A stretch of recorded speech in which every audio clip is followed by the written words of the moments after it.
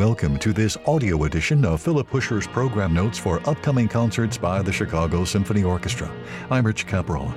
Concerts by the CSO on Thursday, September 29th through Saturday, October 1st feature Riccardo Muti conducting a program of Rossini, the overture to Il Viaggio a Reims, the Mozart Symphony No. 39, and after intermission, Prokofiev's Symphony No. 5. Here are Philip Huscher's program notes on Mozart's Symphony No. 39, a work lasting about 25 minutes. Ironically, it's Mozart's last three symphonies, rather than the famous Requiem, that remain the mystery of his final years. Almost as soon as Mozart died, romantic myth attached itself to the unfinished pages of the Requiem left scattered on his bed. A host of questions: who commissioned the work? Who finished it? Was Mozart poisoned? Inspired painters, novelists, biographers, librettists, playwrights, and screenwriters to heights of imaginative recreation. We now know those answers. The Requiem is unfinished, but not unexplained. The final symphonies, on the other hand, No. 39 in E-flat, the great G minor No. 40, and the Jupiter No. 41, continue to beg more questions than we can answer. Even what was once the most provocative fact about these works, that Mozart never heard them, is now doubtful. We no longer believe that Mozart wrote these three great symphonies for the drawer alone. That goes against all we know about his working methods. But we don't know what orchestra or occasion he had in mind. Apparently, a series of subscription concerts was planned for the summer of 1788 when Mozart entered the three symphonies in his catalog, but there's no evidence that the performances took place. It's likely that the works were conceived as a trilogy, with publication in mind. Symphonies often were printed in groups of three, but they weren't published during Mozart's lifetime. Did Mozart ever hear them?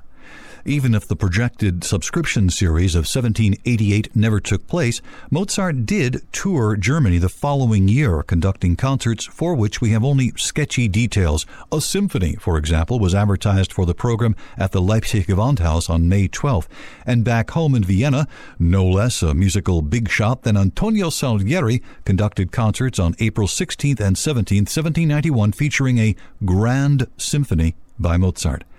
The fact that the G minor symphony exists in two versions, with and without clarinets, argues that Mozart revised the score for a specific performance. The Symphony No. 39 in E-flat major is the least studied and performed of the three symphonies, and that in itself is something of a puzzle, for it is no less a masterwork. It doesn't, however, have the tragic romanticism of the G minor symphony or the magnificent heroics that earned the C major its nickname, the Jupiter. In the 19th century, when only the most dramatic of Mozart's works remained in the repertory, the E-flat symphony had no story to tell. Its hallmarks are purely musical, difficult to pinpoint or explain, and it's a work of considerable understatement. There's nothing in the first movement that doesn't fit the textbook model of classical sonata form. Even the large, slow introduction, which Mozart rarely uses in his symphonies, is a standard feature of Haydn's output at the same time. But listen to the way Mozart's introduction, exalted and grand, with stately dotted rhythms and rich chromaticism, sweeps almost imperceptibly into the lovely singing main allegro. Charles Rosen points out that the melody of the allegro literally extends the unfinished cadence of the introduction. The effect is subtle and very modern, almost cinematic in the seamless merging from one scene to another, and the point was not lost on Beethoven, who spent much of his career perfecting the art of transition.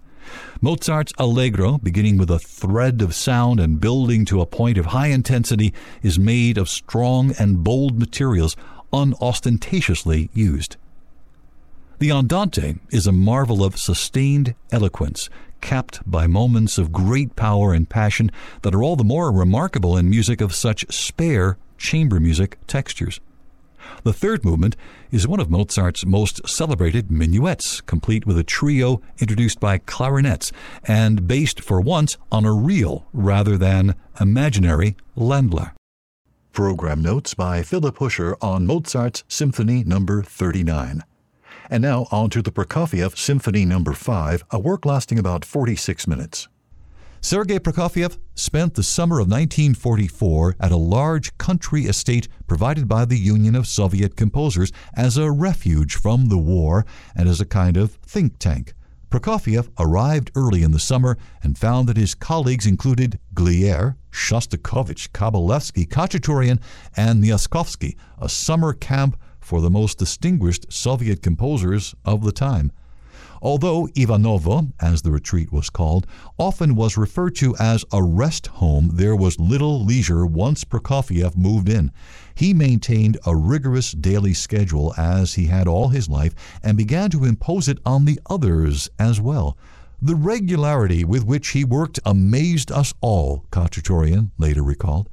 Prokofiev ate breakfast, marched to his studio, and composed, and scheduled his walks and tennis games by the clock.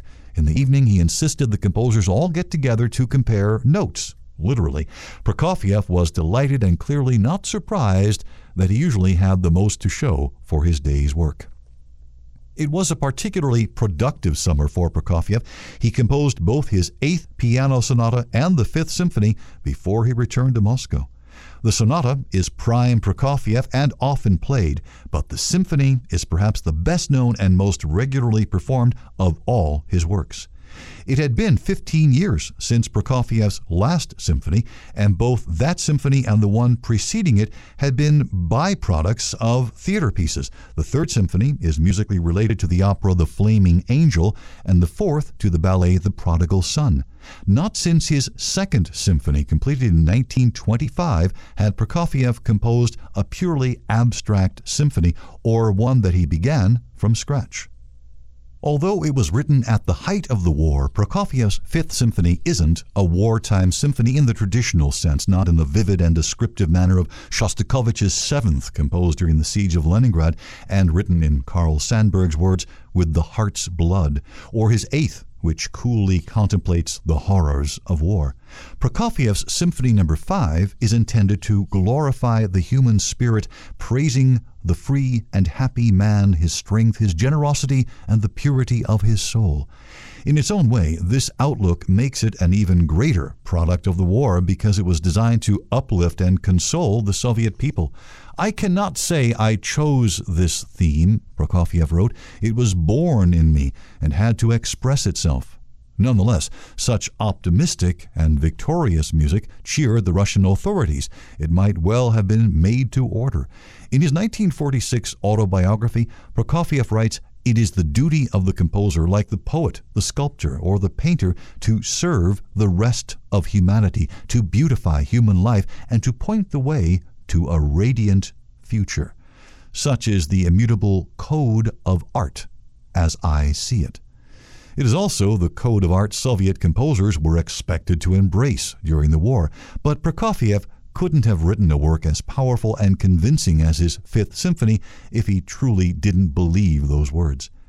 The 5th Symphony would inevitably be known as a victory celebration. Just before the first performance, which Prokofiev conducted, word reached Moscow that the Russian army had scored a decisive victory on the Vistula River. As Prokofiev raised his baton, the sound of cannons was heard from the distance. Buoyed by both the news and the triumphant tone of the music, the premiere was a great success.